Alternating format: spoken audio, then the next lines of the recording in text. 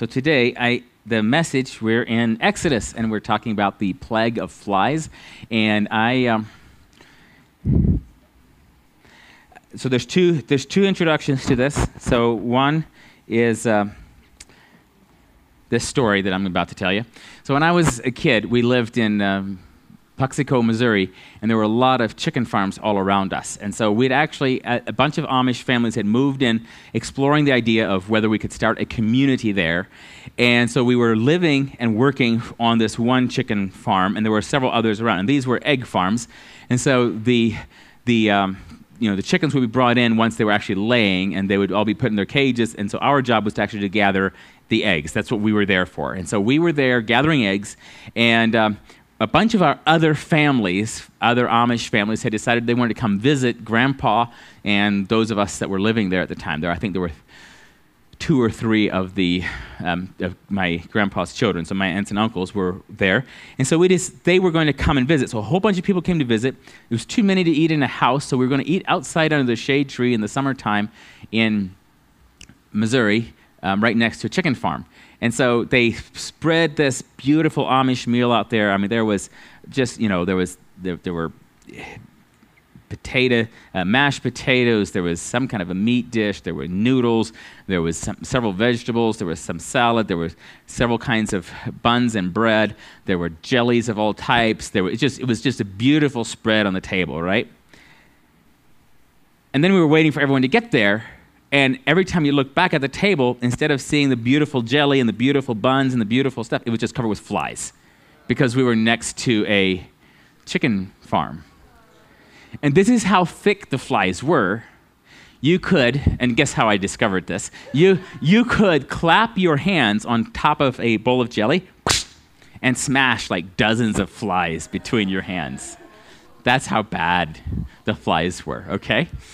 So every time I think of the plague of flies, I think of that meal, us trying to eat outside with just so many flies around there. It's a little more gross now when I think about it than it was when I was 9 and 10 years old. Then it was kind of cool. Did you see that? I just clapped my hands and killed dozens of flies. That was awesome. So that's my one intro.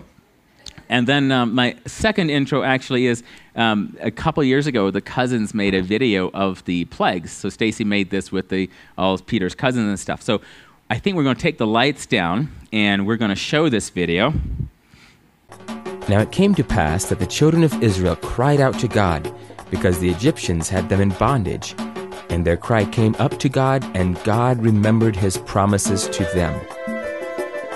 Moses was living as a shepherd in the land of Midian, and the Lord appeared to Moses in a burning bush. And the Lord said, "Take off your shoes, because this is holy ground. I have seen the oppression of my people who are in Egypt, and I have heard their cry, so I have come down to deliver them from the Egyptians. I will send you to Pharaoh, that you may bring my people out of Egypt." Moses did not think he could do that. The Lord said, "I will be with you, Moses, and show Egypt all of my power." And Moses obeyed what the Lord commanded him and went to Egypt. He said to Pharaoh, "Thus saith the Lord, let my people go." But Pharaoh said, "No." So the Lord sent plagues on the land of Egypt. Moses lifted up his rod over the water in the sight of Pharaoh and his servants, and all the water was turned to blood throughout all the land of Egypt.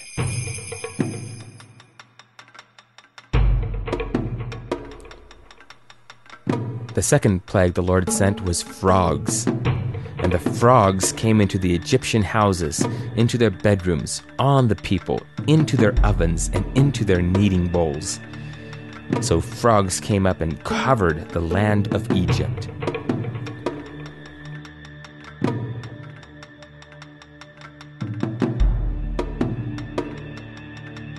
Then Moses took his rod and struck the dust, and it became lice throughout all the land of Egypt. And Moses returned to Pharaoh, but God hardened his heart, and he would not let God's people go. Then the Lord sent a fourth plague. Thick swarms of flies came into the house of Pharaoh and his servants and all the land of Egypt. Then the Lord sent a very severe pestilence on all the livestock of Egypt so that they died. With the sixth plague, the Lord caused boils to break out on all the Egyptians. But the Lord hardened Pharaoh's heart, and he did not let the children of Israel go. Then the Lord sent thunder and hail on the land of Egypt, and hail struck all that was in the field, both man and beast, and every herb of the field, and broke every tree of the field. In the eighth plague, the Lord caused locusts to cover the land of Egypt. They ate every herb of the land and all the fruit of the trees which the hail had left. So there remained nothing green on the trees or on the plants of the field throughout all the land of Egypt. The ninth plague was thick darkness in all the land of Egypt for 3 days.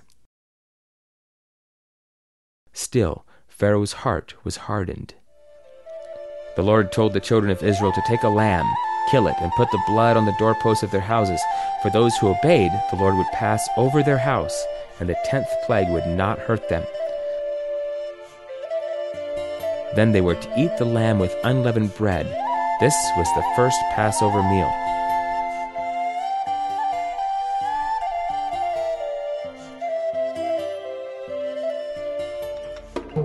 For those who did not obey, all the firstborn in the land of Egypt died, from the firstborn of Pharaoh to the firstborn of his servants. Finally, Pharaoh let God's people go.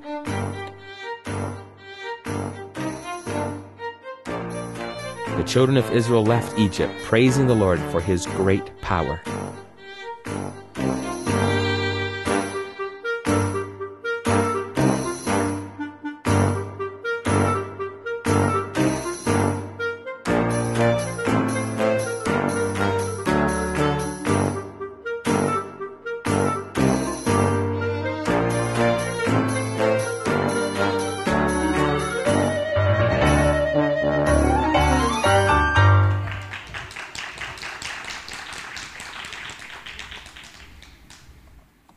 All right. So we have the plagues. So just so you know, every year when we go to Camp Grammy, some other production like that happens. So you just have to ask Stacy, where are they? And you can watch them. They're on YouTube. So what's fascinating about that is actually something we're going to come across today as we read through Exodus. So I wanted to read now Ecclesiastes 10:1. That was the verse I didn't give you, Holly, but it's Ecclesiastes 10:1. In Ecclesiastes 10:1, it just simply says, "Dead flies putrefy the perfumer's ointment and cause it to give off a foul odor. And so does a little folly to one respected for wisdom and honor."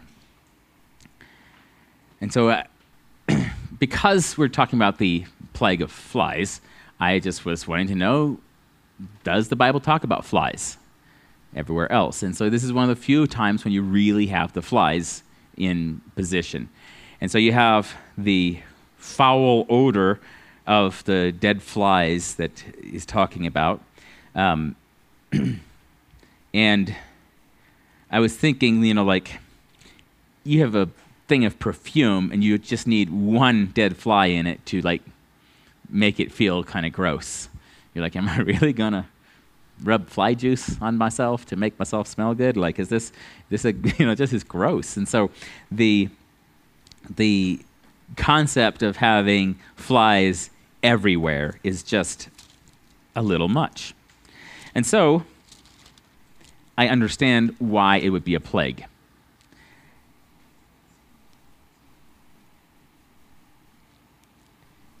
We're going to read the actual plague of the flies. We're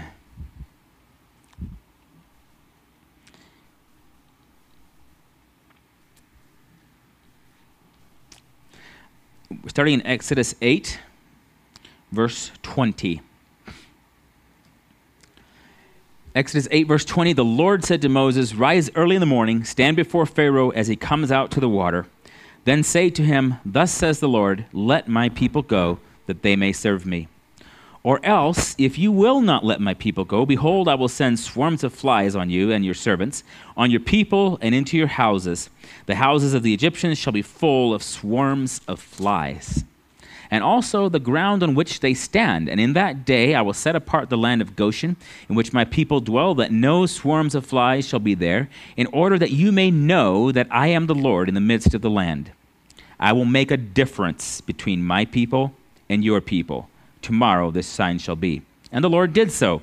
Thick swarms of flies came into the house of Pharaoh, into his servants' houses, and into all the land of Egypt. The land was corrupted because of the swarms of flies. Then Pharaoh called for Moses and Aaron and said, 'Go sacrifice to your God in the land.' And Moses said, 'It is not right to do so, for we would be sacrificing the abomination of the Egyptians to the Lord our God.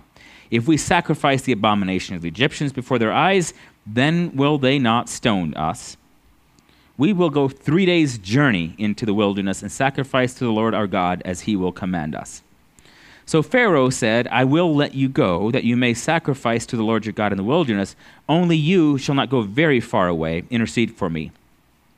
Then Moses said, 'Indeed, I am going out from you. I will entreat the Lord that the swarms of flies may depart tomorrow from Pharaoh, from his servants and from his people. But let Pharaoh not deal deceitfully any more in not letting the people go to sacrifice to the Lord.' So Moses went out from Pharaoh and entreated the Lord. And the Lord did according to the word of Moses. He removed the swarms of flies from Pharaoh, from his servants, and from his people. Not one remained. But Pharaoh hardened his heart. At this time also, neither would he let the people go."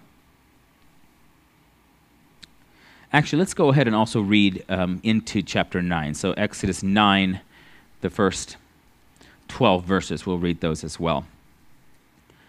And so the phrase that I ended on, where it said that Pharaoh hardened his heart, this is something that I wanted us to notice today, is the hardening of his heart. There's between the three plagues, I want to read 3 of the plagues today: flies, the livestock, and the boils. And there's a progression that happens with Pharaoh's heart in these 3 plagues it's interesting to consider and think about. So in Exodus 9, we'll continue reading now in verse 1 of Exodus 9. This is the 5th plague of the livestock. "Then the Lord said to Moses, 'Go into Pharaoh and tell him, thus says the Lord God of the Hebrews, let my people go, that they may serve me. For if you refuse to let them go and still hold them, behold, the hand of the Lord will be on your cattle in the field, on the horses, on the donkeys, on the camels, on the oxen, and on the sheep, a very severe pestilence. And the Lord will make a difference between the livestock of Israel and the livestock of Egypt. So nothing shall die of it, of all that belongs to the children of Israel.' Then the Lord appointed a set time, saying, 'Tomorrow the Lord will do this thing in the land.' So the Lord did this thing on the next day, and all the livestock of Egypt died. But of the livestock of the children of Israel, not one died. Then Pharaoh sent, and indeed, not even one of the livestock of the Israelites was dead, but the heart of Pharaoh became hard, and he did not let the people go." And then the next is the 6th plague of boils. "So the Lord said to Moses and Aaron, 'Take for yourselves handfuls of ashes from a furnace, and let Moses scatter it toward the heavens and in the sight of Pharaoh, and it will become fine dust in all the land of Egypt, and it will cause boils that break out in sores on man and beast throughout all the land of Egypt.' Then they took ashes from the furnace and stood before Pharaoh, and Moses scattered them toward heaven, and they caused boils that break out in sores on man and beast. And the magicians could not stand before Moses because of the boils, for the boils were on the magicians and on all the Egyptians. But the Lord hardened the heart of Pharaoh, and he did not heed them, just as the Lord had spoken to Moses." So several things that I noticed. One is that after the flies, it says that Pharaoh hardened his heart. After the livestock, it says that Pharaoh's heart became hard. And after the boils, it says that the Lord hardened Pharaoh's heart. And so there is a bit of a progression that happens here. And you'll see that at various times in these 10 plagues, it will say that the Lord did it. Like the Lord foretold all of it, but a few times it says that the Lord hardened his heart. And part of it is explained when we get to the plague of the boils, I believe, is there is, or maybe it's a little bit, or no, not in boils, hail. When we get to the plague of hail, the 7th plague, it talks a little bit more about what God's purpose and what he's trying to do with this. But there is a progression here, and so if you remember a couple weeks ago, we read the Psalm 95 where it says, "Today, if you will hear his voice, do not harden your hearts as in the rebellion."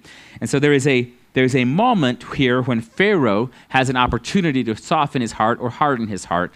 And so I just want to keep it on that level and say, Pharaoh had an opportunity, he hardened his heart. And so then once that had started, it was like the next time the opportunity came along, his heart just automatically hardened itself. And at that point, he was transgressing to the level that God looks at him and says, I'm going to harden your heart because I'm trying to do something else here. If you're not going to obey me, I have something else I'm going to do here. And so this is a good thought for us to keep in mind, is that we want to keep our heart toward God soft. We don't want to allow our heart toward God to become hardened. And so there is a definite opportunity for each of us. There are times when God will give us a moment to speak to us, and then we have an opportunity to listen, or we can wait and suffer the consequences. I have a story about that. I don't know if I'll get to it today or not, but I wanted to continue here. We had the Pharaoh hardening his heart. The heart of Pharaoh becomes hard. The Lord hardens his heart. Well, then we come, there's a little sidebar in here where during the time of the flies, when the flies are buzzing around, Pharaoh says, look, this is really bad. Just go worship your God. But just do it here. And so this is a fascinating moment because Moses immediately says, no, if we do it here, your zealous Egyptians are going to kill us because the thing that we're going to offer up to God is considered an abomination to them. And so if you remember back in Genesis, when Joseph is talking to his brothers and he says that a shepherd is considered an abomination to the Egyptians, so there's something about either the sheep, or because they have livestock, they have sheep, but one of these things is considered by the Egyptians to be unclean, and so they don't want, so Moses is literally saying, I'm going to not do, if we do it here, we're going to be in trouble. And so I'm reminded of several things. The early church had a bit of a problem on its hand because they would meet and in secret they would have communion. And so word went out that they were cannibals because they said that they were eating the blood, or drinking the blood and eating the flesh of Jesus. Because in communion, that's Jesus, as often as you do this in remembrance of me, and there was this communion moment where you're commemorating and remembering the blood and body of Christ. And so it became known a little bit as a blood cult, and all of this. And so Moses literally says, don't do this while I am, we don't want to do this here in the middle of all the Egyptians. They're going to be zealous for this. They will not understand. And so I thought about that a little bit. There's some wisdom in this. We've even discussed, like, when we make these videos, we put them up on YouTube, and one time Stacy got this comment on there where someone's like, oh, these poor children being indoctrinated in a blood cult. Like, that's what the YouTube video, and I was like, it is true that much of my Christianity hinges on and depends upon the shed blood of Jesus Christ. And if you don't understand that and you don't know what that means, that could be a real push away from God for you. You need someone who can explain this. And so I kept thinking about that comment and thinking that person that left the comment either went through difficult times at the hands of Christianity and is now looking for ways to hurt Christians because Christians hurt them, or they're from some other complete place and it's just the Spirit in them reacting against the Spirit in the Word of God. And so it's good for us to be aware of that. And this is, to me, it's a certain level of self-awareness to know that when I am practicing my faith, how does that appear to those on the outside? And while I do not want to fall to the fear of man, there are some things that we do that we have to be very cautious and careful about, purely because of how it can appear, and people can be like, what in the world are you doing? And it can cause a problem. And so there are some things that are sacred to God and sacred to his word and sacred that are sacred. And so I think of the early church gathering, as it were, in secret to have communion, and yet the people on the outside are going, oh, there's something going on in there, and yet they persisted, and that accusation actually was raised up in several different places, several different times, where people are like, there's something wacky going on over there. They say that they're eating the body of Christ and they're drinking the blood of Christ, and this is, and you know, if you told me that there's a group of people down here in Lakewood, and they meet together and they eat the blood of their leader, or drink the blood of the leader and eat the flesh of their leader, I would tell you, I think we need to send the police in. There's something wrong over there. And yet, this is what was happening, and so there's an understanding that had to be cultivated, and so what Moses is saying is, look, if we just slaughter the animals that we're going to slaughter, and we do it the way that we're going to do it, there's going to be an outcry. The Egyptian version of PETA is going to show up, and it's just going to be a bad day, right? And so I just thought that was a fascinating little bit where Moses is like, no, Pharaoh, we can't do it here. We need to go in the wilderness before God to do it. We don't want to be bringing our sacred worship into the middle of your Egyptian paganism. And so this is something to think about, is sometimes there are pieces of our Christian worship that may not be for the public square, that they might be for our private life. So this is just, I'm just throwing that out there because it could cause some discussion and some thought to think through what of my faith is for the public eye and what of my faith is for the eyes of God alone. And if you think of what Jesus said about not throwing your pearls before swine, this is what Moses is kind of saying. If I stay here and we do the sacrifices here, it's going to cause problems, and I don't want to do that. So Pharaoh was like, okay, you can go, but then he changes his heart. So that was a little sidebar that I thought was fascinating. The idea that the abomination of the Egyptians becomes the sacrifice and the offering of the Hebrews. And just as a side note, before I go on to the next point here, there are times when a believer, because of his faith in God, will say, I will not do this. I will abstain from this. And a pagan on the outside says, what? Are you more holy than me? What are you trying to do by not? There's nothing wrong with this. And the believer says, I'm not saying that you can't do this. I'm not saying that you can't do whatever you want. You will answer to God for yourself. But I am saying this is wrong, and I cannot do this thing. And there is a total misunderstanding, because to them it feels, and so it feels like a wrong sacrifice. So anyway, this is not the main point of my message this morning. This is just a sidebar as we go through, but it's a concept and a thought that I think it behooves us to consider what part of our faith. Like, I don't know if you've ever stepped outside of a Christian group and listened to their Christianese and the words that they use and how they speak to each other. And to each other, it sounds so holy, and it sounds so, they are so used to it. But if you're not from there, it can sound really bizarre. And so you have to be aware of what does your language convey and communicate. That's part of what I take out of that. All right, now moving on. In verse 23 of chapter 8, God is speaking through Moses, and he says, I will make a difference between my people and your people. Tomorrow this sign shall be. I'm going to make a difference.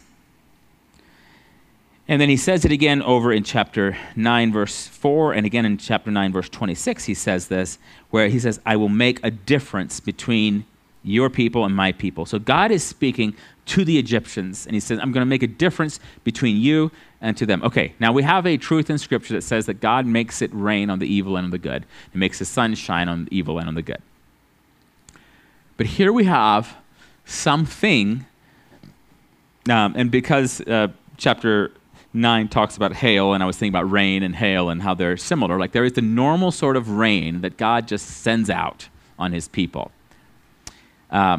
Later in Deuteronomy, we find this idea that we could actually pray for rain and that it might be the lack of repentance of the people of God that could withhold rain from a land. So the reason I'm bringing that in here is there is a sort of a truth that we have, or a fact, I should say, just a principle of the earth, that there is a certain amount of brokenness. So think of death, disease, just the deterioration of our bodies, things like that. Whether you're a Christian or not a Christian, this impacts you. Everyone is under the same law that happened when Adam and Eve sinned. We are all dealing with the same brokenness and corruption. However, on top of that, there is an opportunity for blessing or a curse. And this is where God makes a difference between his people and those who are rejecting him. There is a difference made. So I might be walking in the same exact problems of the world that my neighbor and my next door neighbor and the next guy down are all in the same. We're dealing with the weather, the temperatures, the fact that our cars need to be taken care of because they deteriorate. We have all of these same things. However, I can be walking in the middle of those with a blessing from God because I am his and I belong to him. And they might be walking in the same circumstances with this distance from God and feeling the effects of the curse in a different way because redemption isn't happening for them at all. In fact, they might actually disobey the very laws of God that are put there to protect them, and as a result, have to reap the curse of disobeying God. And so we can live right next door to each other, and one of us can be walking in blessing, one of us can be walking in the cursing. And so this is an important thing to keep in mind, is that God does make a difference. But where does he make the difference, and why does he make the difference? It's when he says, I will make a difference between your people and my people. This is a bit of a foreshadowing of something that happens over in Ezekiel 9, where God is giving the example where Ezekiel sees basically there's a special forces from heaven that's there to take out all the people, the pagan worshipers that are in Jerusalem and in the temple. And these special forces are being sent out to go kill everyone. But before they go out, he sends out the scribe to mark in the forehead every one of the people that are mourning because of the sin and the wickedness of his people. And so he sets apart a certain amount of people, and he says to the killers, he says, do not touch these.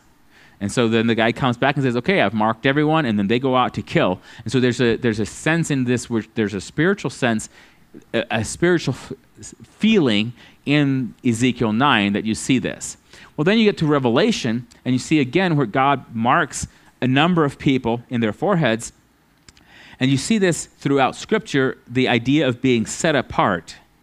And so God sets apart some people for himself, and God brings judgment on other people. And so this is an important concept for our Christianity, is to understand, and I think in terms of, there are times when I've overheard conversations or been involved with conversations, or I've just heard flat out statements being made of people who are afraid of the mark of the beast. And this was especially true when in the culture I grew up in, every time something came along, when Apple came out, the computers, the thing that was very clearly spoken among all the Amish was the fact that there's this guy who's invented this computer, and you can buy one for $666.66. Because that's what Steve Jobs did with that first computer. It didn't sell because it was too expensive. He had to mark it down to 200 and something. But he priced it at $66666. And he had what was his logo? The apple with a bite taken out of it. Like, he was definitely poking at Christians and believers. Like, he really was. There's no doubt about it. The fingerprints are there, right? And so when someone is afraid of the mark of the beast, there are two things going on here. One is the eyes are not on Jesus. The eyes are on the beast, the enemy of God. There's a misunderstanding of the power of God and his ability to save his people and to rescue his people. So what we see here is that the children of Israel that were living over in the land of Goshen, when the flies came through, when the plagues, the livestock was dying, when the boils came through, and it says that God says he's going to make a difference. If the children of Israel were listening, if the Hebrews were listening, they could have heard the pronouncements that Moses brought down and just ignored the fact that God said, I'm going to make a difference. And they could have said, we're all so doomed. We're just in so much trouble. And so I think this is especially good for us to realize now. We're in a culture where there is no one representative of all the people. You cannot come to the United States and say, this person right here represents all the people groups of all the United States of America. You have so many people groups, and some of them have clear leadership and representation, others do not. But before the throne of God in heaven, there is something, and we'll get to it. We saw it at the end of the little video there, when the death angel comes through and he's looking for something very specific. He's looking for the blood on the doorposts. There is a principle in the kingdom that those that belong to him are known by the king. And when the king knows you, he protects you. And so you might go through the ravages of living in a sin-cursed world. You might have to deal with the ravages of disease. You might have to deal with all of that stuff. But it's different for the believer because we have the king who has put his mark on us, and he's protecting us, and he's conducting us through this into his glorious kingdom. He has a destination in line for us. So in the same way that the children of Israel had the destination of the land of Israel, the land of the Canaan, that was their destination, they could put their trust in him. And they could rest in the fact. In fact, if they had 100% believed that God would take them there, if they had rested in God, very soon after these plagues, just a matter of weeks, they would have been in the land of Canaan, possessing the land. But because they doubted, and because they were afraid, they ended up taking 40 years before they could even end up in the land of Israel, or in the land of Canaan. And so this is just a warning for us, and an understanding and a promise for us that God knows how to make a difference between the people whose hearts and eyes are turned toward him and the people whose hearts and eyes are opposed to him or turned away from him. And so the concern is not to try to locate and figure out what is the next plague going to be. Is it going to be flies? Is it going to be what? The concern is turn your heart and your eyes to Jesus. The concern is not to exactly identify who the man of sin, the 666, who this is. We don't have to totally figure this out. We don't have to figure out exactly what the mark of the beast is. We don't have to do that, because when we're trying to do that, our eyes are turning away from Jesus, and we're looking at man, we're looking at the things that are happening in the world, and we're looking any place except to Jesus. And the heart of the believer needs to be firmly toward Jesus, to know him and to be known by him, because God is making a difference even now. And so I can be in the church. I can be well-versed in theology. I can know scripture and spout it off. I can be at all kinds of events and do all kinds of stuff. But if my heart is turned away from God and I'm instead looking out here, it doesn't matter what the reason is that I'm looking away. If I'm looking away, this is not where I'm supposed to be. My heart is supposed to be facing Jesus, toward him. Because God makes a difference between his people and those who reject him. I want to look at Psalm chapter 1.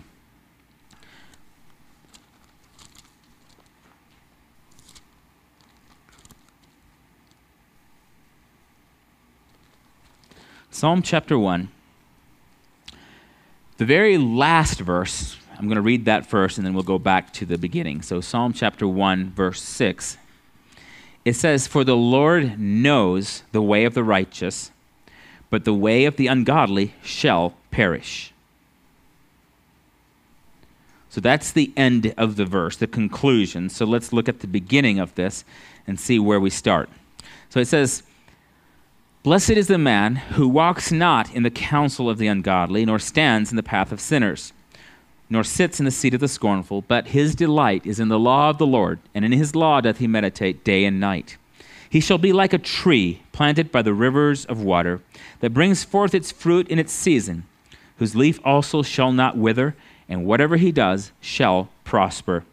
The ungodly are not so, but are like the chaff which the wind drives away. Therefore the ungodly shall not stand in the judgment, nor sinners in the congregation of the righteous. For the Lord knows the way of the righteous, but the way of the ungodly shall perish." And so our goal as believers is to do as the psalmist says, to delight in the law of the Lord, to meditate on it day and night. And so when I think of the difference that is being made in Egypt with the plagues, we might say, well, that's a one-time sort of thing. It might be a one-time event that there's that many flies in one country.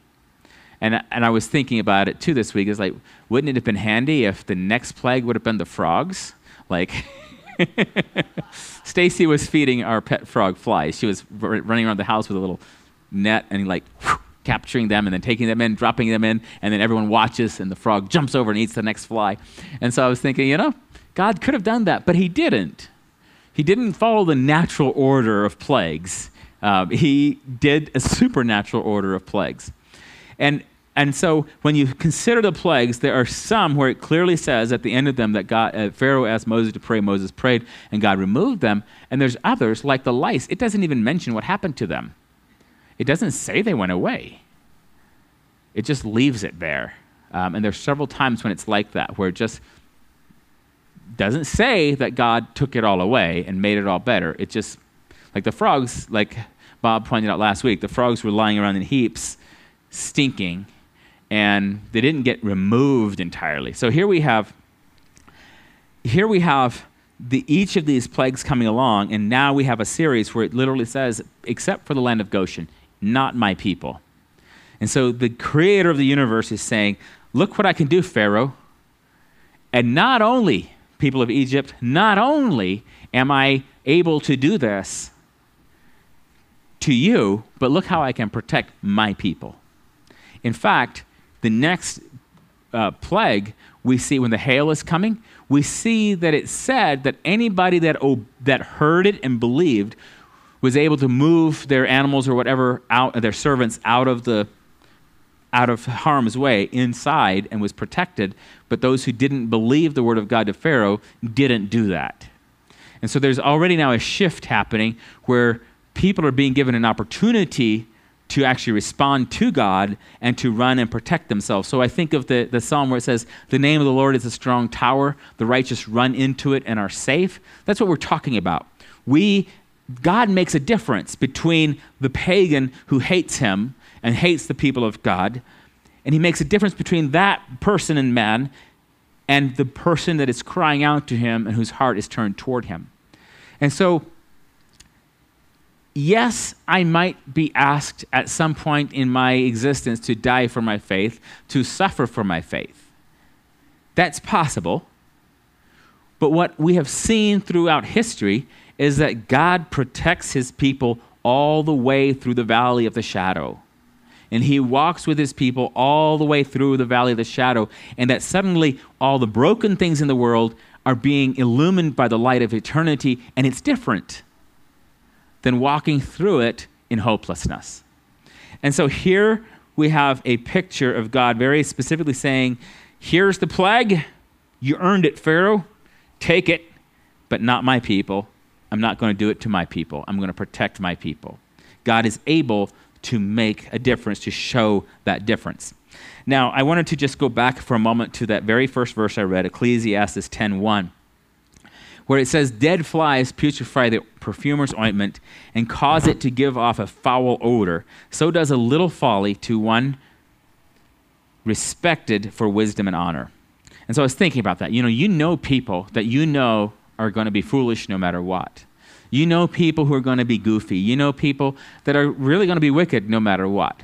But when you find someone who has had a reputation of righteousness, a reputation of wisdom, a reputation he's respected, and then one of these things shows up and you're like, oh, that was kind of inappropriate. Like, why did he say that? Why did he do that? And so when I read this verse, for myself, for whatever reason, this verse messes with my identity. Like, this takes me back to me, the little kid who threw the hay down for the goat.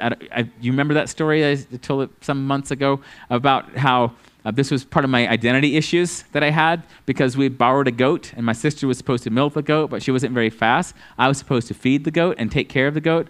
And so I'm supposed to somehow get this goat to hold still while she milks the goat. And so we put grain down and she starts milking while she's beginning milker, so it's very slow. And so long before she's finished, the goat runs out of feed. And so I'm 8 years old, I think, at the time. And so I'm like, what am I going to do? My responsibility is to hold the goat. I don't know how to hold a goat. The goat's going to step in the milk. I don't know what to do.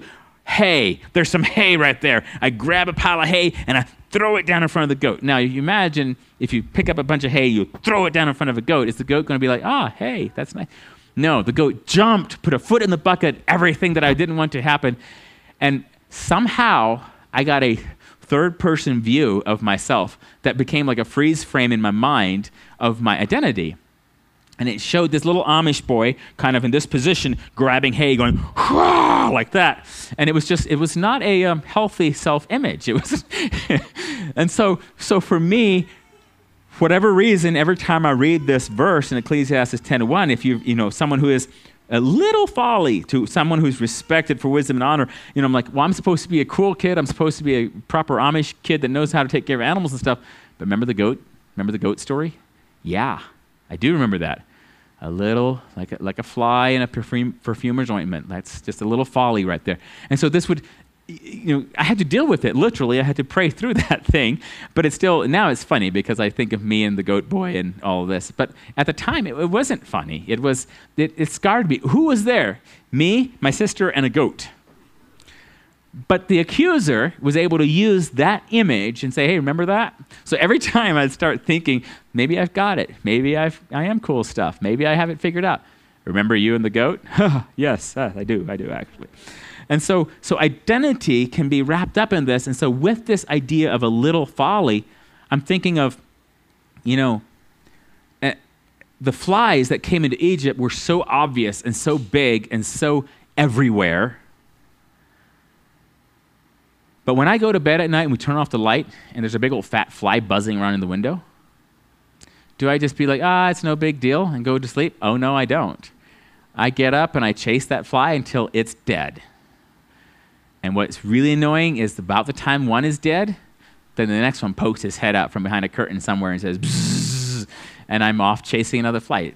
I mean, Stacy can verify this. And so, I can be chasing flies for a while. I don't like flies. She's like, if you go turn on the living room light and open all the doors in between, the fly will fly out there, and then you can turn off the light and come back in here. I'm like, the fly must die, And so I'm thinking about that. Like, one fly can buzz and be annoying. And so if I'm in one fly in ointment, that is annoying. One little bit of folly in my life. So what is folly? Well, folly is literally looking to anyone besides the Creator and my God for anything.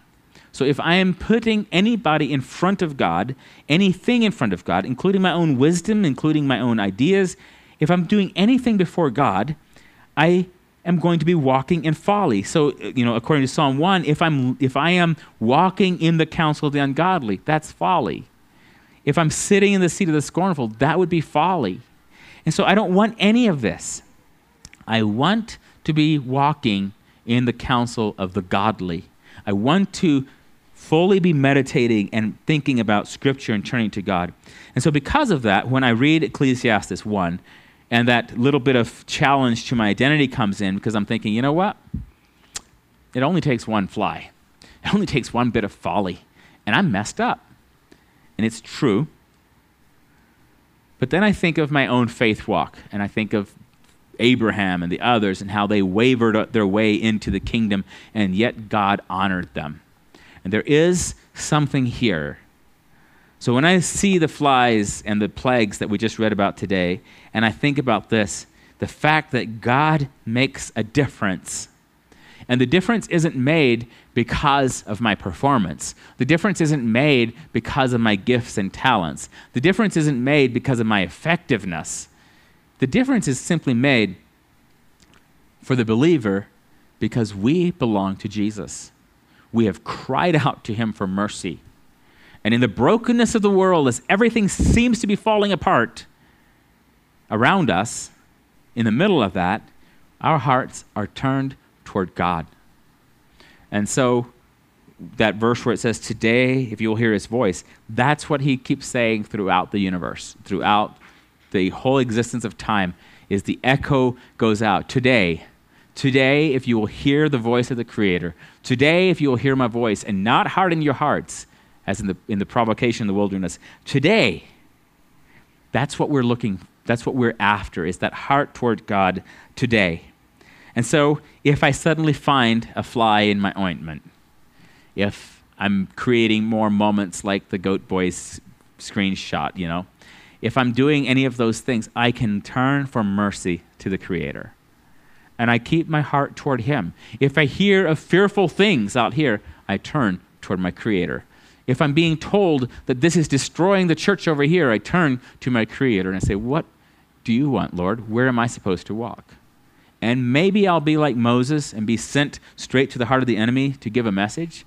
Maybe I'll just be that one, the Hebrew people that are just serving the Lord with gladness. I don't know what my part is to play in eternity, but there is a King who knows, and my heart needs to be toward him, wants to be toward him. Let's pray. Father, thank you for your love to us. Thank you that you do not leave us just totally ensnared in our own sin. And I just think of the Egyptians being covered with flies, everything, flies everywhere. And yet you made a difference for your people, that they were not covered in flies. And it was because you loved your people. And so today we want to be your people. We want to be purchased by the blood of Jesus Christ. We want to walk in obedience to you. We are yours. Father, have mercy on us. Have mercy on us and help us to walk in that difference that you make, where we don't have to participate in all the cursing, but that in the middle of the brokenness, we can sense your blessing and your hand of protection. I pray in Jesus' name, amen.